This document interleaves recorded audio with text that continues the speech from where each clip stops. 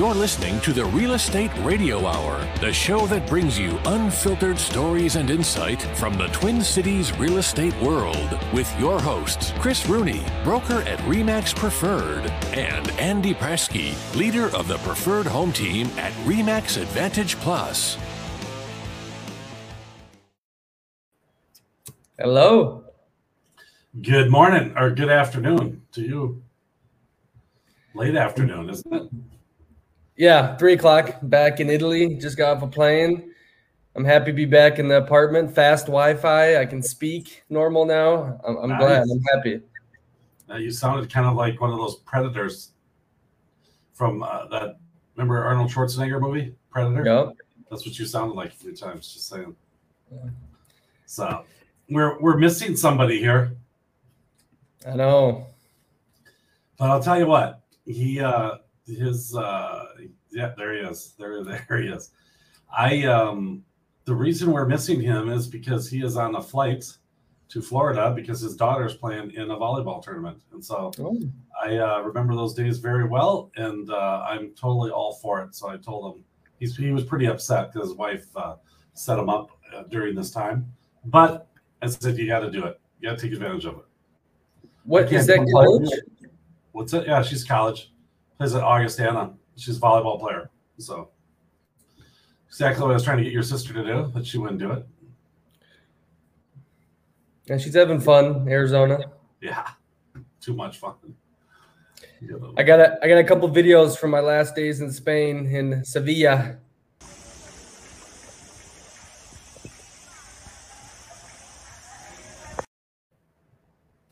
Plaza España. Is that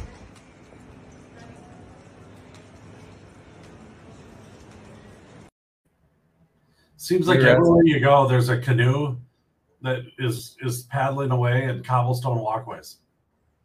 A lot of Europe, yeah. Last thing right here is the old kind of mosque fortress thing.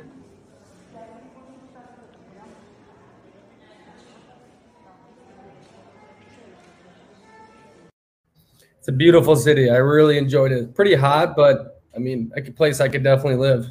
I can't even imagine if there was something like that in the United States, what the property values would be in an area like that.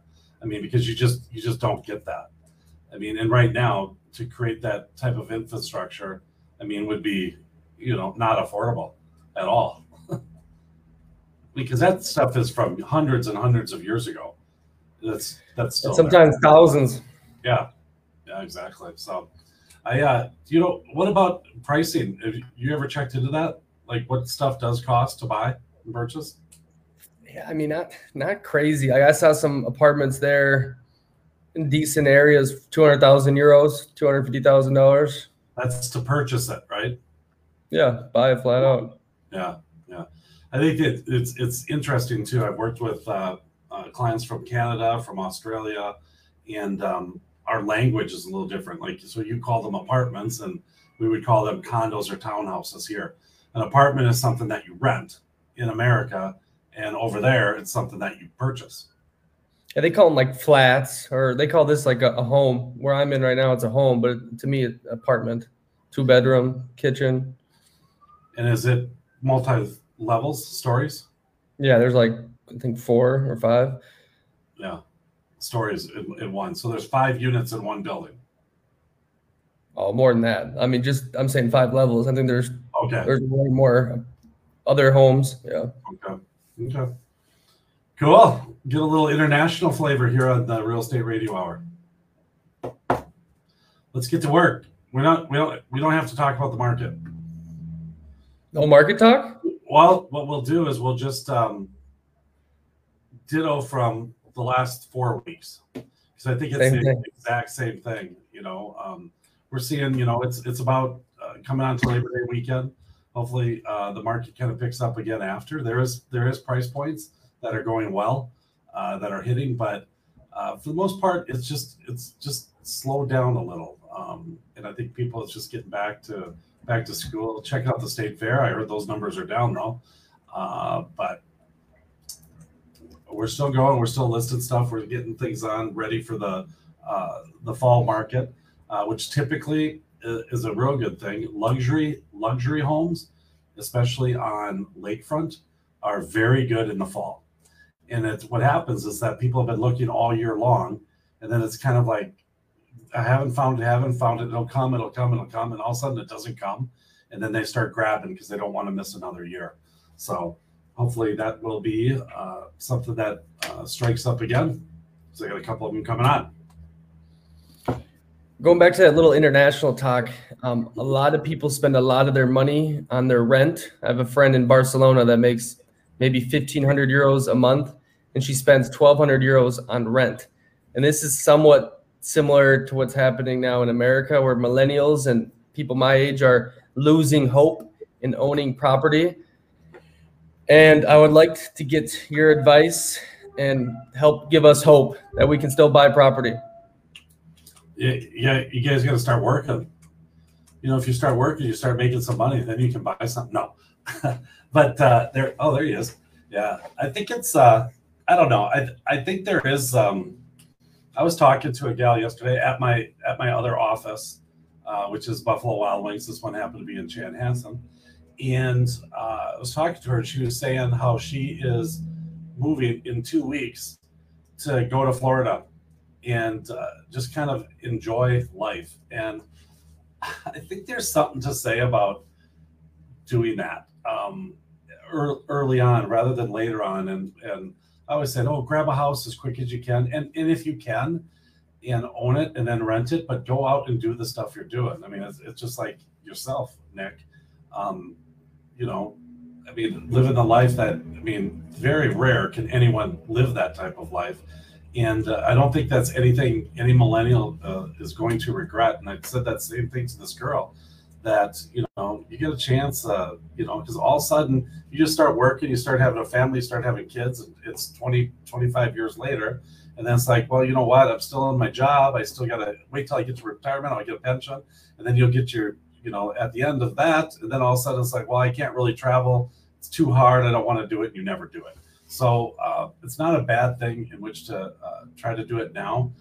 But if you want, trying to buy a house and doing rentals, because rentals are huge right now. And I know, Nick, you're talking about it. You've experienced that life a ton about, you know, and seeing how hostels work. And now you've talked about maybe purchasing a hostel. And I think it's interesting. I told the same to this girl, as I said, you know, you guys know, I mean, this is what you want when you invest in something. You got to understand what your client is doing, okay, and what they want. And so what is it that when you go on vacation, what are the expats or, you know, the nomad type people looking for in a place, and will they pay extra for that, or what will they pay, what accommodations that you have to give them will work, and then you create that for them, you know. And you know, there's ways in which to be able to do it. I mean, finding investors, people, older people are always excited about young kids that are excited and want to go after something. You know, you could go and, you know, make a deal with your parents or an investor and just say, hey, you know what, I want to buy a hostel. Here's my business plan. You know, I'll let you in it. You finance it, whatever, however we split it. But there's a lot of people that'll do that. So that's another way that you can kind of go after trying to create some sort of wealth, but yet still live your life and enjoy it and take advantage of everything that you guys have to offer out there. So that's good advice for me. But like a lot of millennials, it's like 20, 30 years ago, I mean, you could be making, you know, $40,000, $50,000 and you can get a nice property and put everything down. And now it seems like it's a lot harder for people to own property. Like, what advice can you give to those that are struggling to get that, or to get like a decent property, not, you know, a crappy one? Well, I think there's some give and take in that. You know, I think a lot of the kids want to be next to the action and have that. But I was just talking to a guy who parents are selling a house in Staples, Minnesota for $75,000. And it was a pretty dang nice house that in downtown Minneapolis, you'd be paying $350 for it. You know, now who wants to be in Staples, Minnesota? Sorry, but there's not a heck of a lot going on in there. But or else you just kind of you push out a little. I have another client that was trying to stay in and around Chanhassen, couldn't do it for what you know, he'd have for 300,000, what he would get and how he could even get it, because it was just crazy, is that he moved outside of the metro area, thus being able to get what's called a USDA loan.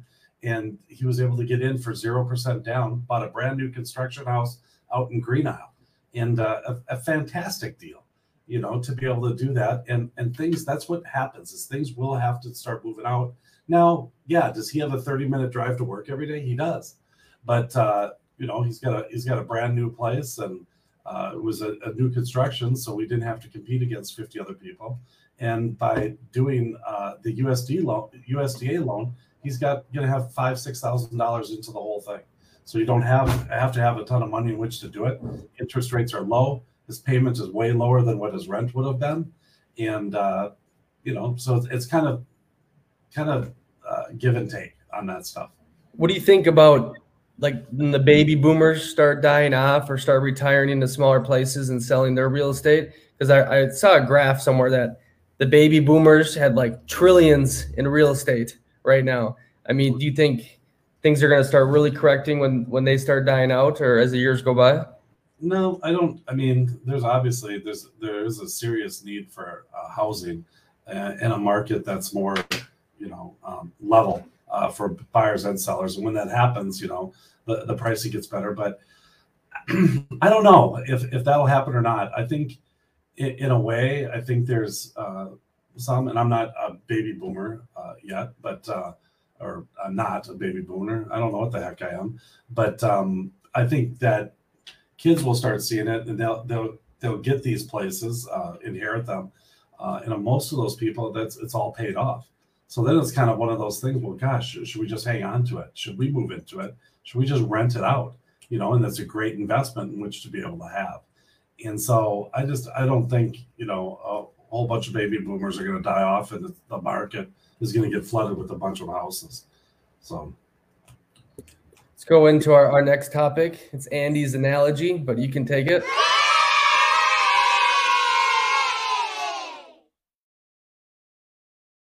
I got to do Andy's work. What do home appraisers look for in a house to determine its value? What do home appraisers look for? Okay, perfect.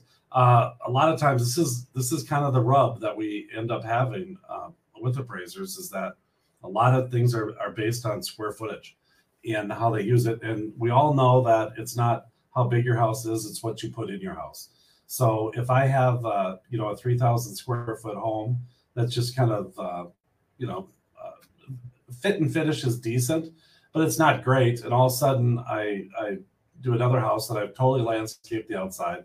I've got $50,000 worth of appliances in it. I went all high-end, Sub-Zero, Wolf type ranges, and you know, versus a normal kitchen where you might get a really nice kitchen appliance package for $8,000, but if you really up it, it's $40,000.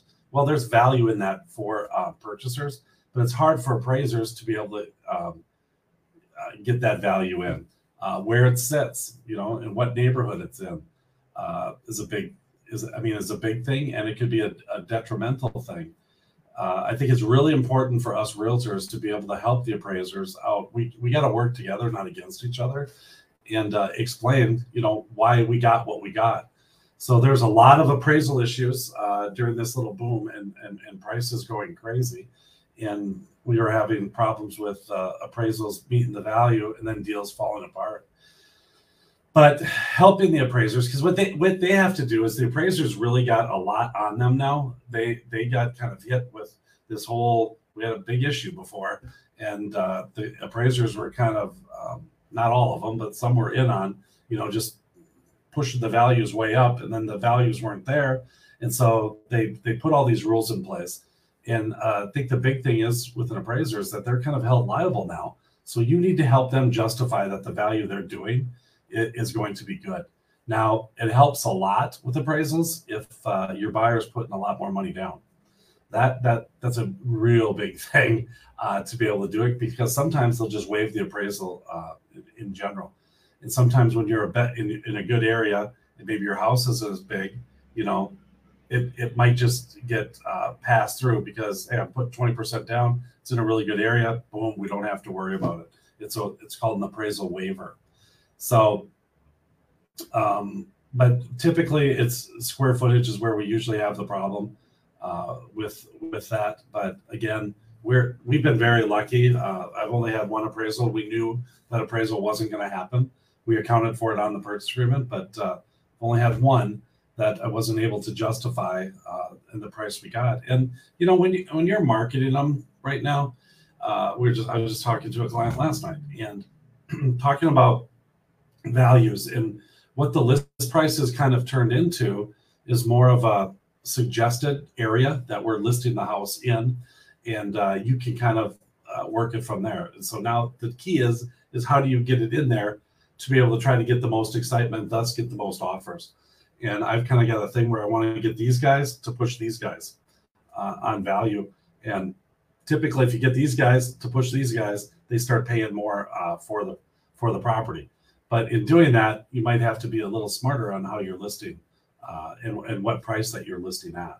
So it's but then at that point, so now all of a sudden we do that. We get someone that's super excited and goes really heavy at it. Now we might potentially have an appraisal problem.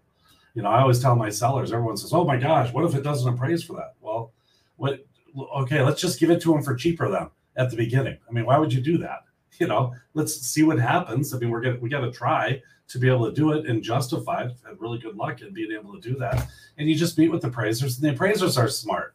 They're not dumb. I just had an appraiser send me some stuff the other day. They were kind of doing some things and just kind of wanted an opinion from a realtor. And I mean, they are not dumb people. They are very smart people.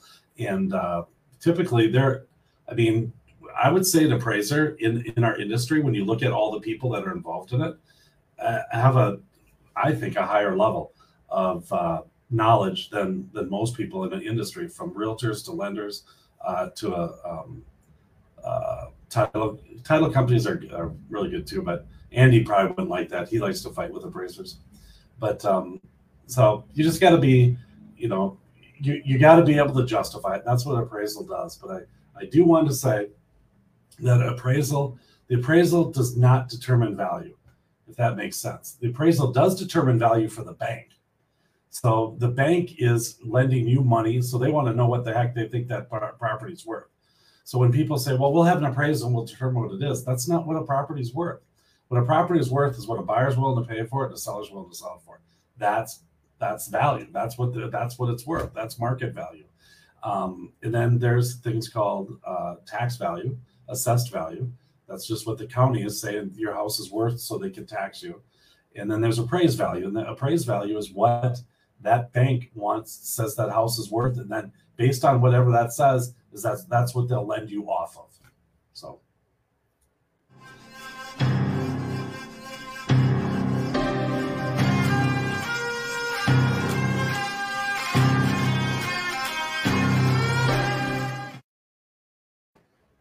I have such cooler music than Andy's analogy. But anyways, why building right now is crazy. You should not build. Why would you ever want to build right now? And I think a lot of people say that, but a lot of people are building right now. And why are they doing it? Some are doing it because of, the shortage of inventory out there right now, and that it's easier to be able to get into the building, even though it's not. It takes a lot longer in which to be able to do it. But the other thing is that we're at a time right now that if you look at building and long-term, get exactly what you want.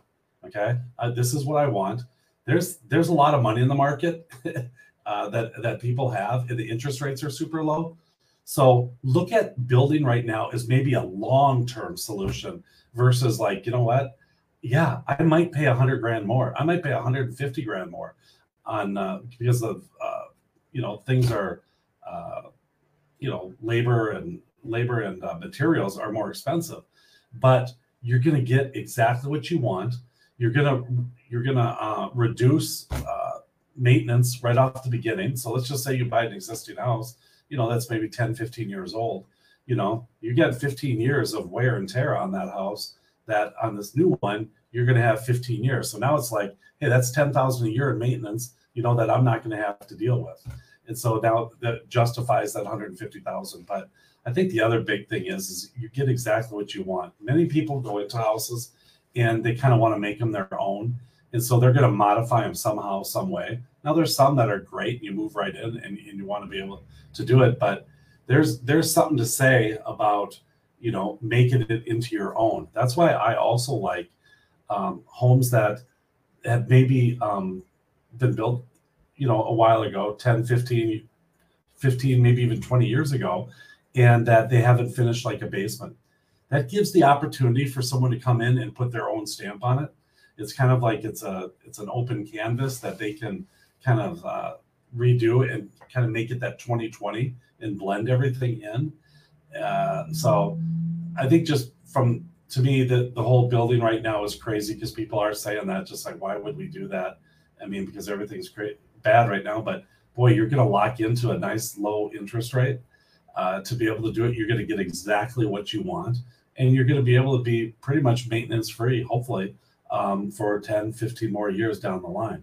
There is warranties on new construction, and and the other part is, and I was stuck on this for a long time, is that I'm not putting any money into something unless it's going to pay me back a lot of money. And sometimes you just got to enjoy it, and enjoy where you live and what you like. And I hope Christine is not watching this right now, because we move a lot.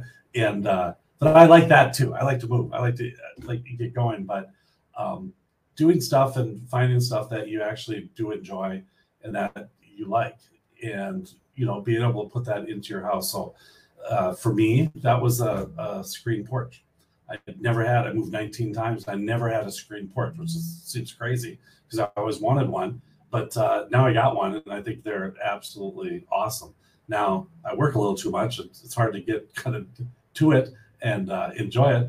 But I do have it, and I can use it. So anyways, I think my little rant will end with, I think I would really kind of reconsider the whole building right now is crazy for those exact reasons. I think it's a good thing to do. We have a bunch of people that are doing it, and they're making some pretty darn cool things and how they're creating these things and houses and getting exactly what they want.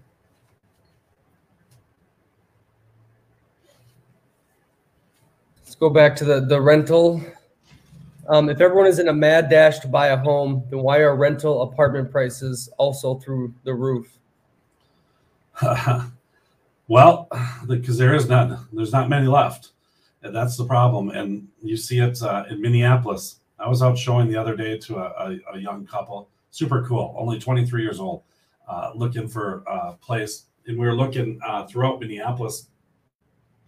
Of the 6 that we showed, 5 of them were vacant, and they were all former rentals. I talked to 2 of those agents, and it's just the same thing I hear every time, is that these landlords got stuck into a rental during the COVID thing. The people didn't pay, wouldn't get out, then finally did and say, you know what, I'm done. I mean, the market is good right now. I'm going to take my money and run. Well, that means there's 5, 6 rentals that just left the market right there, and people have to go somewhere. And so where do they live? There's a lot of landlords out there, me included, that aren't renting out their places right now because they're not going to just let people live there for free and not pay and then just ruin the place. It makes 0 sense whatsoever. Or they're going to just, if they're going to rent, they're going to get paid for it. All this stuff has an after effect. You put this stuff in place, and if you don't pay people and you hold everything against them, how the heck are they going to make any money or make it make sense to them?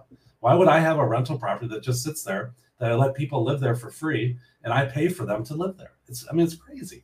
And that's what's happening. And I'm telling you, it's going to be a problem, and there's not going to be rentals, and then they're going to do something else. And then it's a vicious, weird cycle. And the thing is that the people they're trying to help, they hurt, because all it's going to do is we're just going to raise the prices because we can. Do you think they'll put caps on it? Yeah, that'll probably be next. But then everyone will just sell them, and then it'll be all just corporate housing, and they can buy it and do it. And maybe that's what's trying to go on right now. I don't know what's happening, but I think there no question cities will, but that's the other misnomer. They have whatever, all that other money, Section 8 money, and all of that. I mean, we had that in our apartment buildings, and we got way more money for our apartments. So it's not like it's for the renters again. It's not. It's being able to get the renters up there, so it's paying the people that own these places. We got higher rent because we were willing to take Section 8. And then so when we got higher rent when we sold it, our numbers were higher. So we got more money than an apartment building that was literally right next to us, that we got $400,000 more than what they got. And their apartments were better, but our rents were better. So it's kind of a messed up thing. And then what does it do? I mean, Section 8 just makes you kind of stay in there, and that's what you're going to stay, and they're paying for it, and then you don't really have any push to be able to make it better. So, do you think the government have any people that know housing, like on board, or it's like they don't understand this? No, I think they very well understand it. I think they know exactly what they're doing, because it only makes sense that you build these big places, even housing that is that might have a cap on it. They'll give them tax incentives in which to be able to do it. They're going to make their money regardless, because someone's got to do it. Someone has to build it. So it's either the government does it or someone else does. And there's no investor out there or a big corporation that's going to do it for the fun of it. This is why would I do it? I mean, I'm going to do it to make money. And that's what they're doing. They're making money. And so who's getting in the end, who's getting it? Just let us handle it. It usually works out. Keeping and maintaining clients. 30 years in the business. How do you do it? 32. Do what you say you're going to do, number one, and know what the heck you're doing. Yeah, I think that's the biggest thing, providing value. People want, they're not afraid to pay for value. If you don't, the way we get paid is commission, and it's a big hot topic, and everyone wants it less, and I can't blame them. Why would you blame them? But I always kind of try to tell people that it's more about what you're getting for what you're paying. And is that worth it? I say in the middle of a transaction, I mean, 1 or 2% goes like that. It can disappear in negotiations, or how you prepared the house, or how the paperwork was set up for even later on after the closing. So I think sometimes you get what you pay for. I've had that before, where past clients have gone elsewhere, and they were back because at the end, it's just like, oh my gosh. I mean, yeah, okay, so maybe it was to pay them was $6,000 more in which to be able to do it, but we wouldn't have had this problem. We would have closed on time, and we wouldn't have had this person come back to us because the contract wasn't written right. So, commission's negotiable. You get what you pay for, but keeping and maintaining clients is keeping them happy, and I don't think it's like, hey, we have to be best friends every single day in which to be able to do it. I'm very, I guess for me, I'm very, what's the word? Confidential. I think that's a big thing. I've gotten a lot of friends and family that have worked with me because I don't talk about it. What we talk about is what we talk about. If you want to go talk to somebody else about it, you certainly can, but it's not my job to be able to go and talk about it and say, oh my gosh, Susie got a new job and she's making this much money. You can't do that. So confidentiality is a big thing, and knowing what the heck you're doing, I think is it's the most important thing in real estate for sure. Perfect. Let's answer a couple questions here before we go into the market this segment.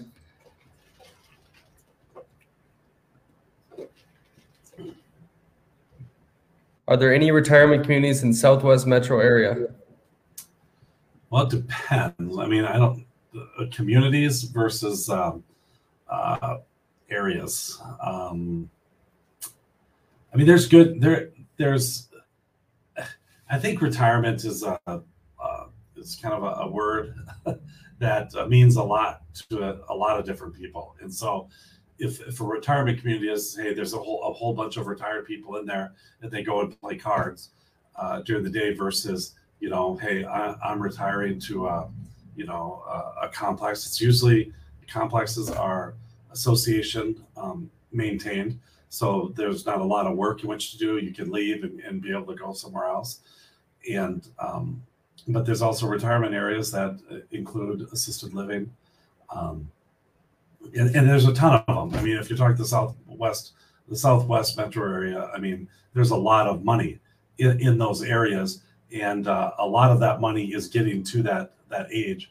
And so those things are being created. We got a real cool little community. It's kind of turning into over in Savage, but it's a small community. It's 20 units, really luxury type condo units on water.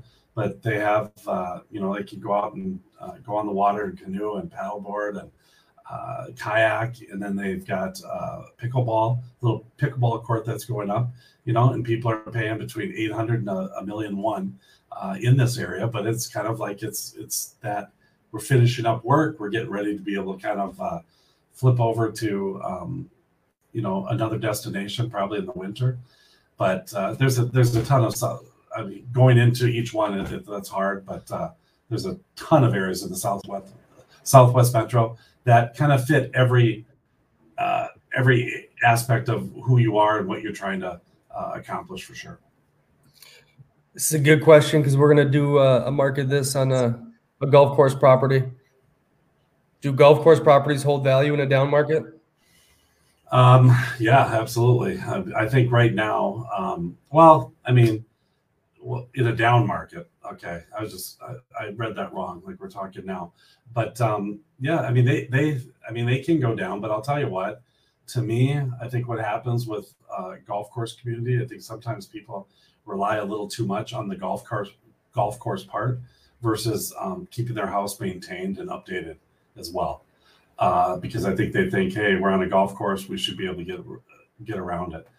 That has happened. I've got two examples, the Wilds and Legends Golf Course, that, the houses are absolutely stunning, beautiful, but they were also done, 15, 20 years ago and not really updated and, comparing to some new construction stuff. So both of those areas are kind of in the process of kind of flipping over, of fixing up and creating something to their value. So I think, in general, I don't think if in a down market, the golf course isn't going to save you, I guess, is what I'm saying. And then sometimes it might hurt you depending on, what the association fees are and how good of shape the golf course is in, because down market usually means that the economy is down and there's some issues and maybe people aren't golfing as much. And so they're not maintaining it as much.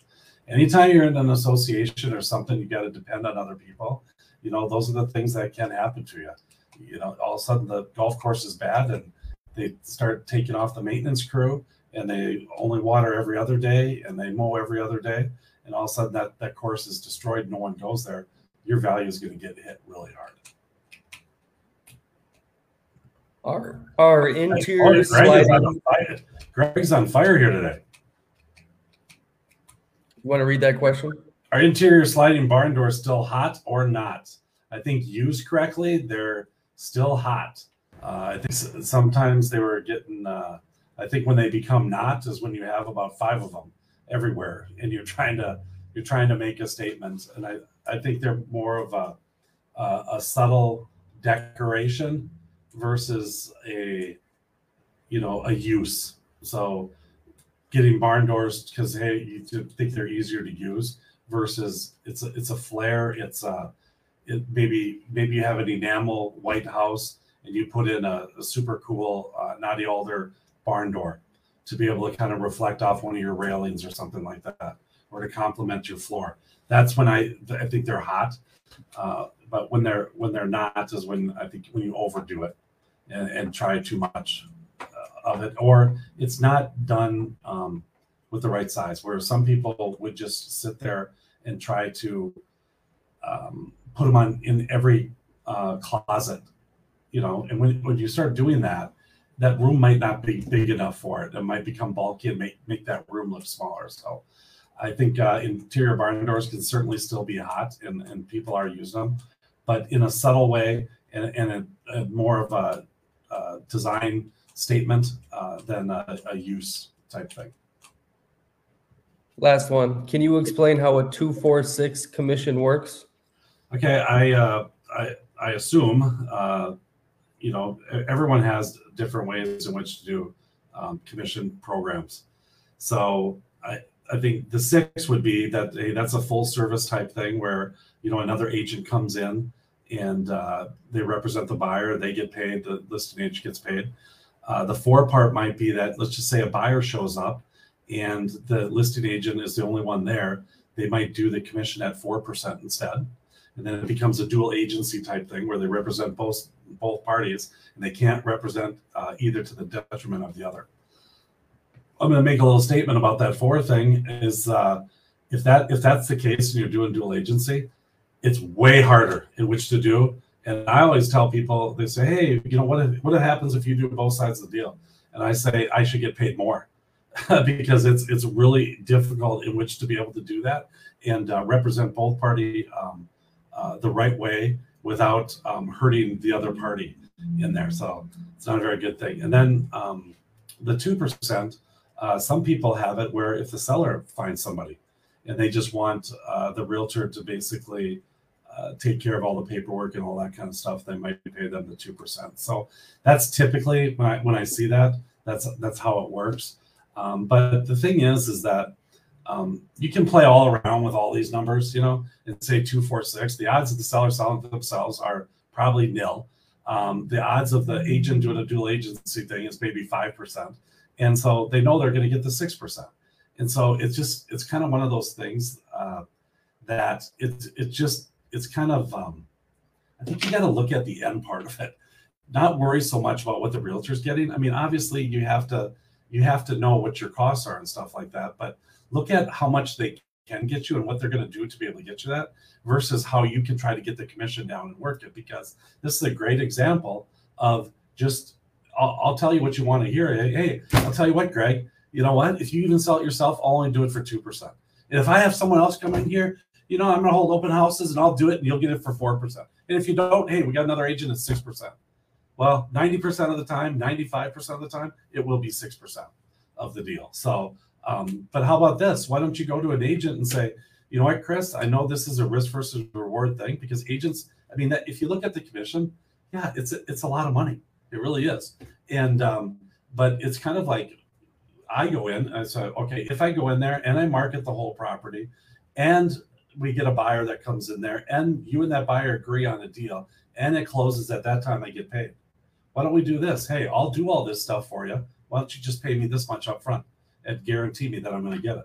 I'll guarantee you get that commission a lot lower because it's risk versus reward. If there's no risk in it, then we can kind of take it and say, you know what, here's the type of hours that we have into this thing, and here's what we'll charge you in which to be able to do that.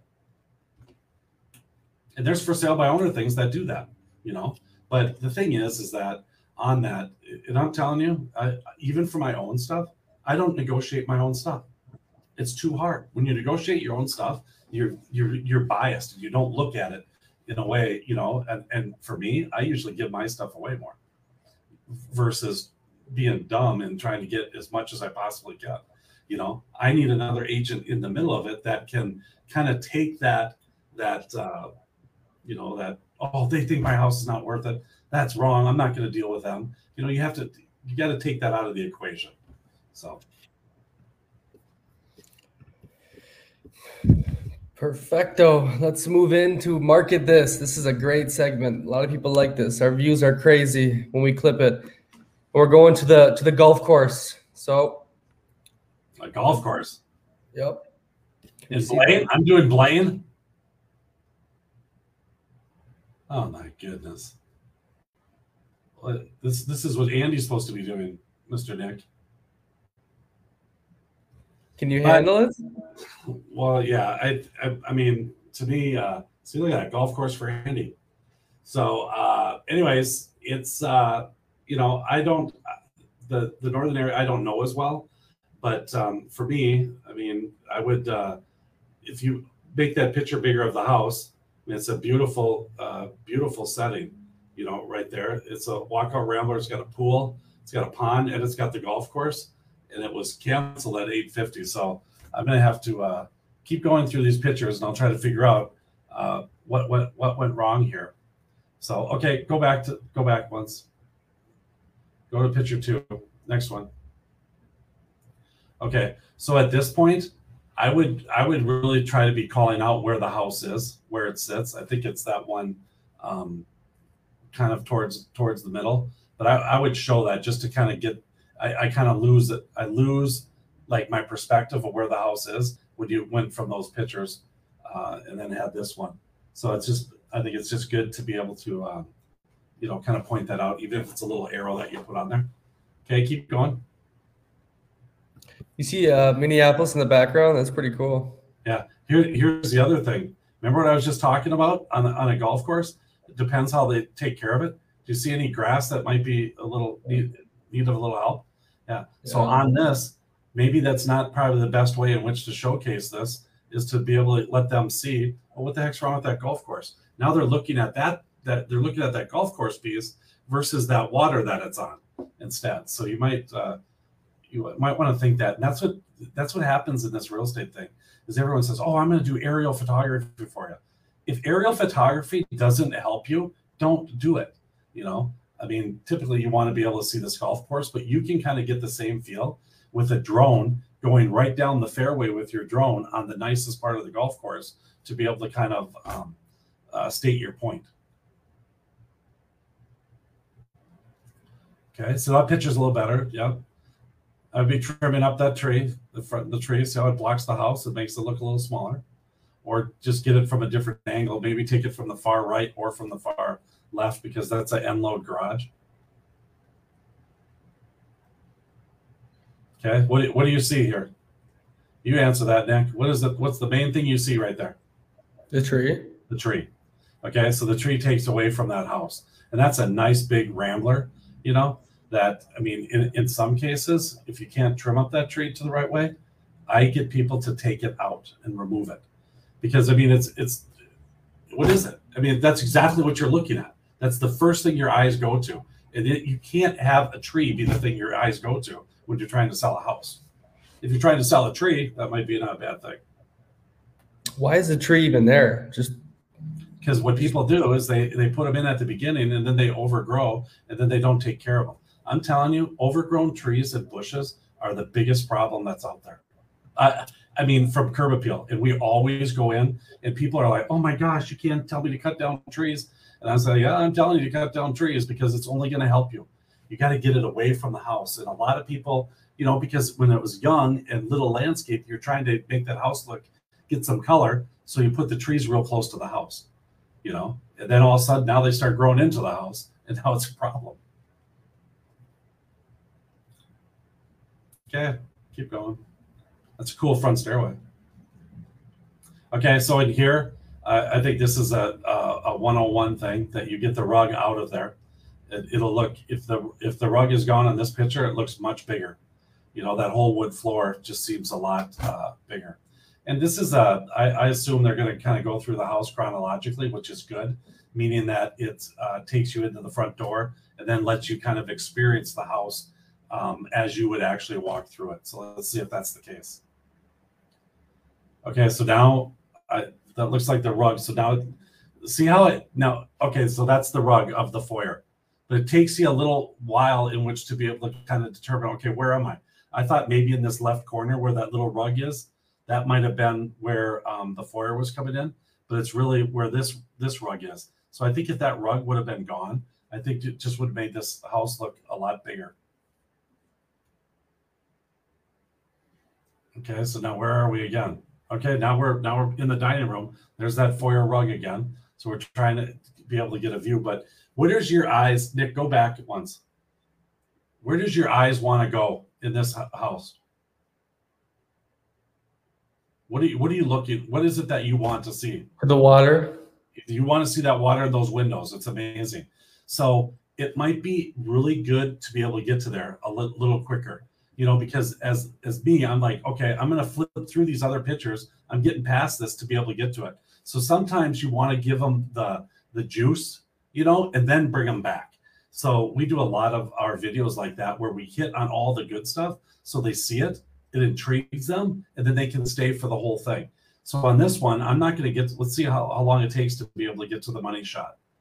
Okay, there's another one. So we're still not there, still not there, still not there. Okay, now we're getting, okay, there. Now we're starting to get somewhere. So it took me, 14 photos to be able to get somewhere, to be able to get that money shot. And this isn't a great money shot, but that view would be a really good money shot. So you might want to try, yeah, that one you might want it to be able to capture. I think sometimes, you know, you look at that TV. So a lot of times what will happen is that the photographer will actually put something on that TV. Sometimes it distracts. And so in this case, it distracts, because what I want to see is I want to see that outside. I'd rather have that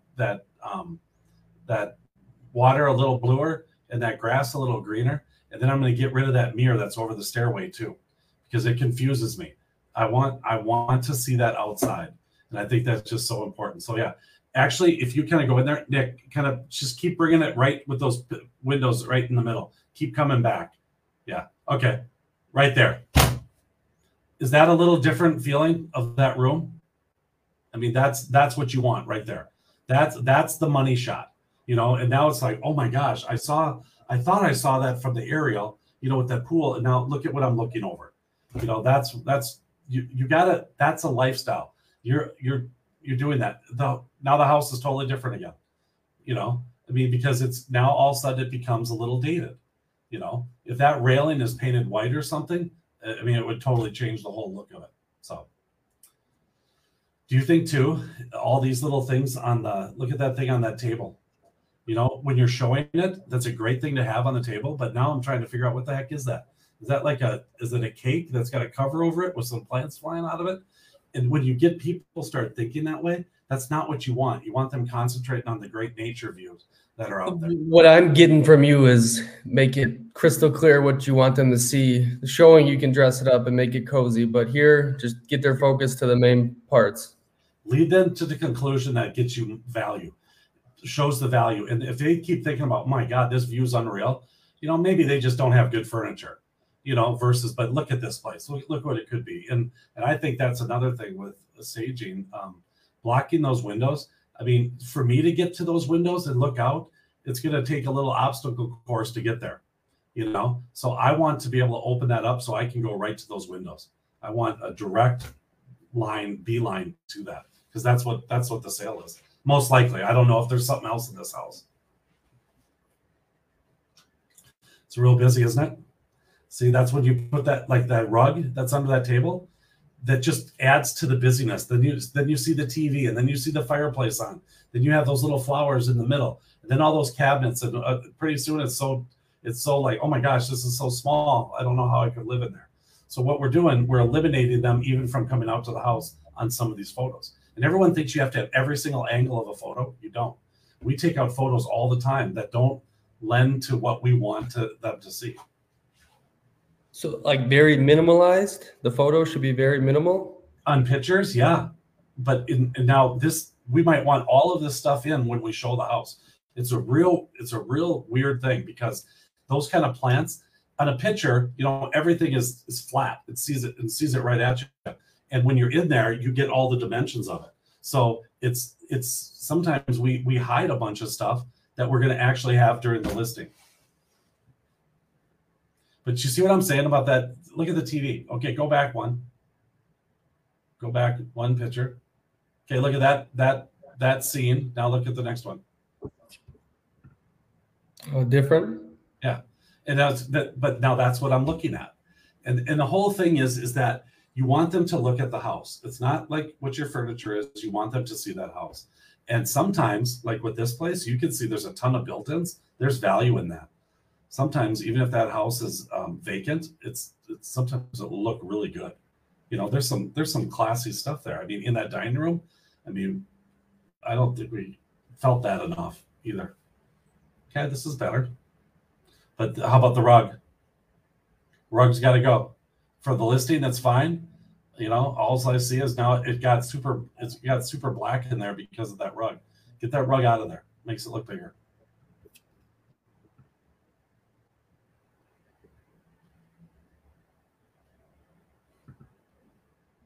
A lot of shadows. But those are some expensive cabinets right there. I'm kind of a much more minimalist on the countertops even than this. They definitely cleared them off, but I think those groupings are even a little too big. It's good sparkling water though, straight from northern Italy. See, there you go. Okay, rug again. Both rugs. Both rugs. What about these things? Yeah, I mean, in the pictures, yeah, totally. I mean, you see them. It'll make it clear because again, what are we trying to look at here? You know, if I'm sitting and eating, we're trying to make them feel like, hey, what is it when I'm sitting at that table and I'm out there? That's the view I'm going to have every day. Because where do people hang out? They hang out in the kitchen.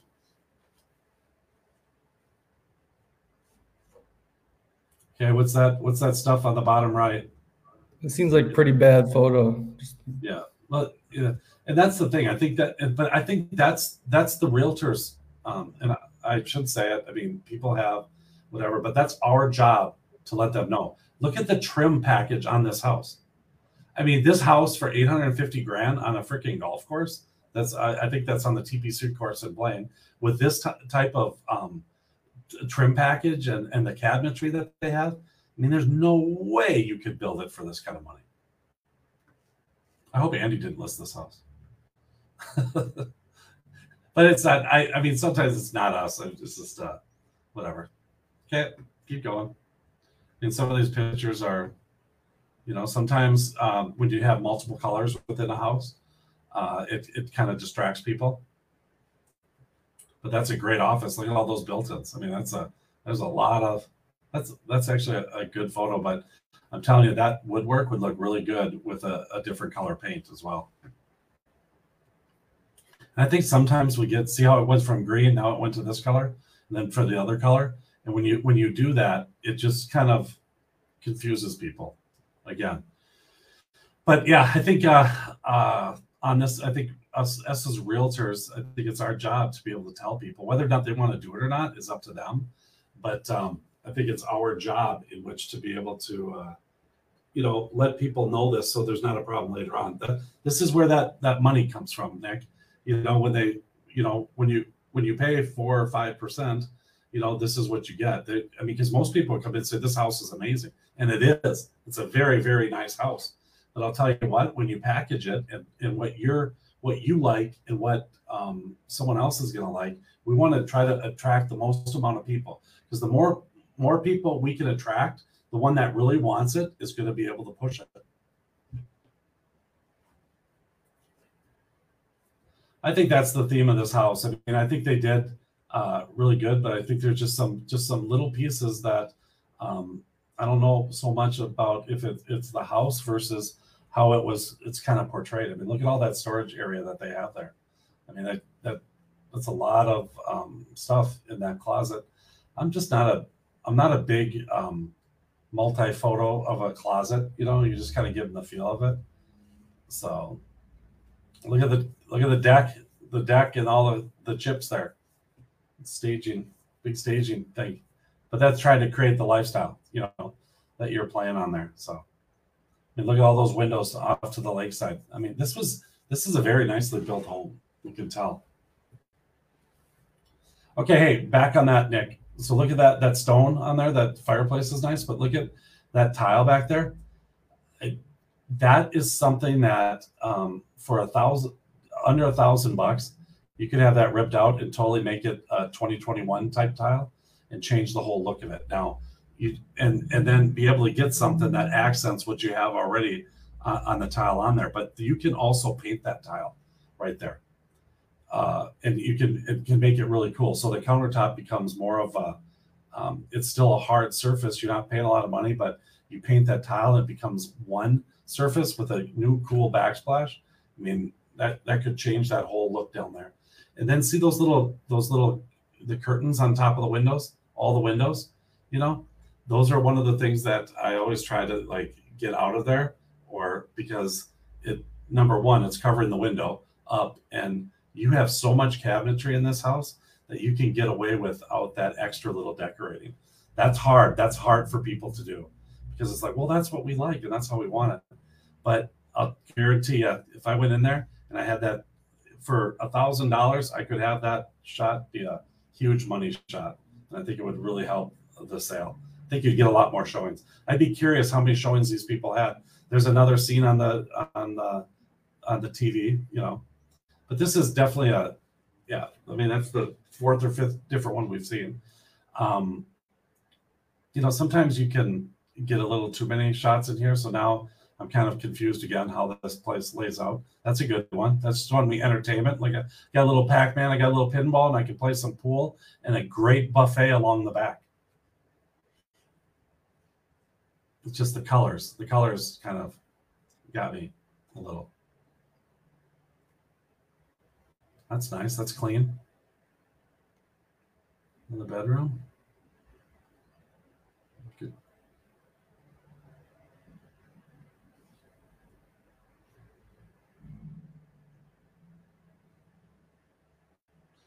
There's a pool. Okay, so what photo 49. Yeah, I had no idea this had a pool.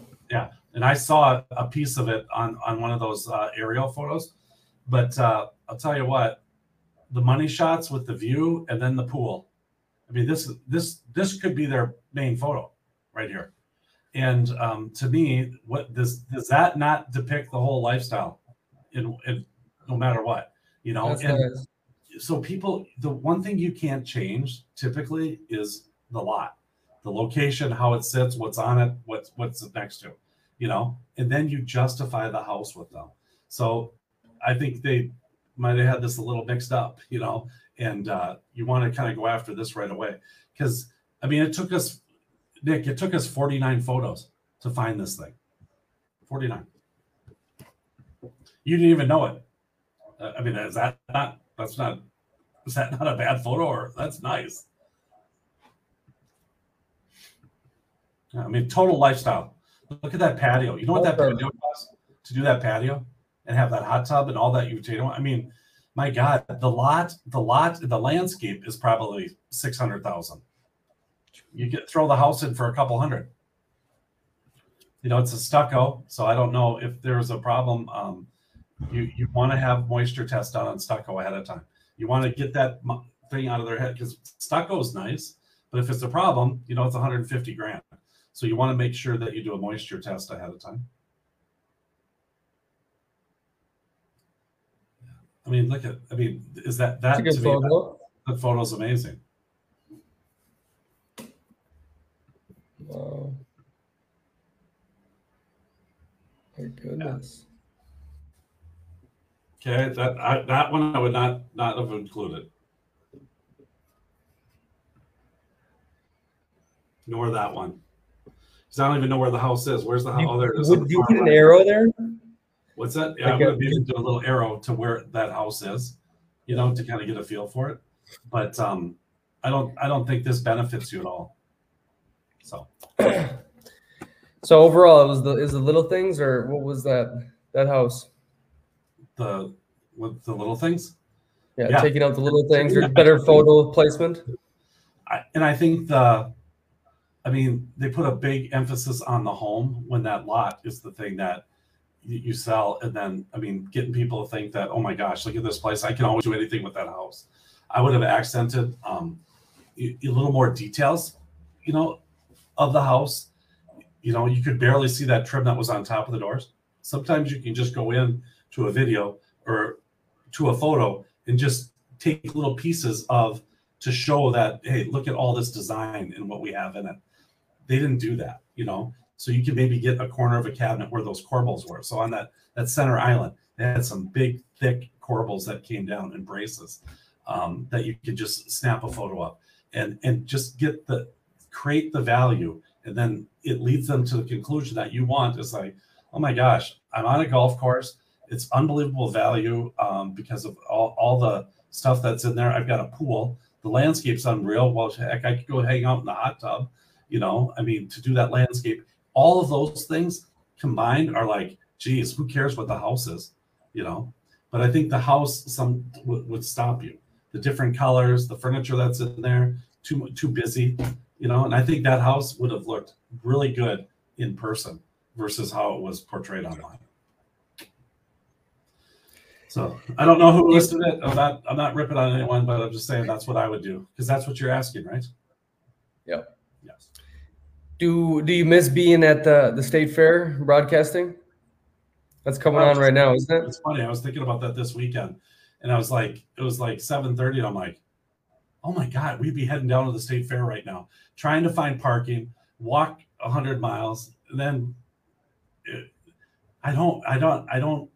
It's really weird, the whole radio show thing. I mean, I think after a couple weeks, didn't even really think about it, you know, which is weird. You think around the State Fair time, because it was fun. We'd broadcast every Saturday live from the State Fair. It was kind of cool to see the different people, and I think for them to see the voices behind who they were. But I don't really miss it. Awesome. Make sure to leave us a review on iTunes, share with a friend. We're streaming on Spotify, SoundCloud, every platform for podcasting. We do 3 clips a week on Facebook. So if you want to see the clips, the short clips, check them out. Give us likes, thumbs up, and have a wonderful day. Hopefully Andy's back next week. We'll find him. Yeah, 2 weeks he's done. What the heck? Ciao. Thanks for joining us this week on the Real Estate Radio Hour. Don't forget to visit our website, realestateradiohour.com, where you can subscribe to the show on iTunes, Spotify, Stitcher, or your preferred podcast listening app. If you enjoyed today's episode, we'd appreciate a rating on iTunes or sharing us with a friend. Until next time, stay awesome, Twin Cities.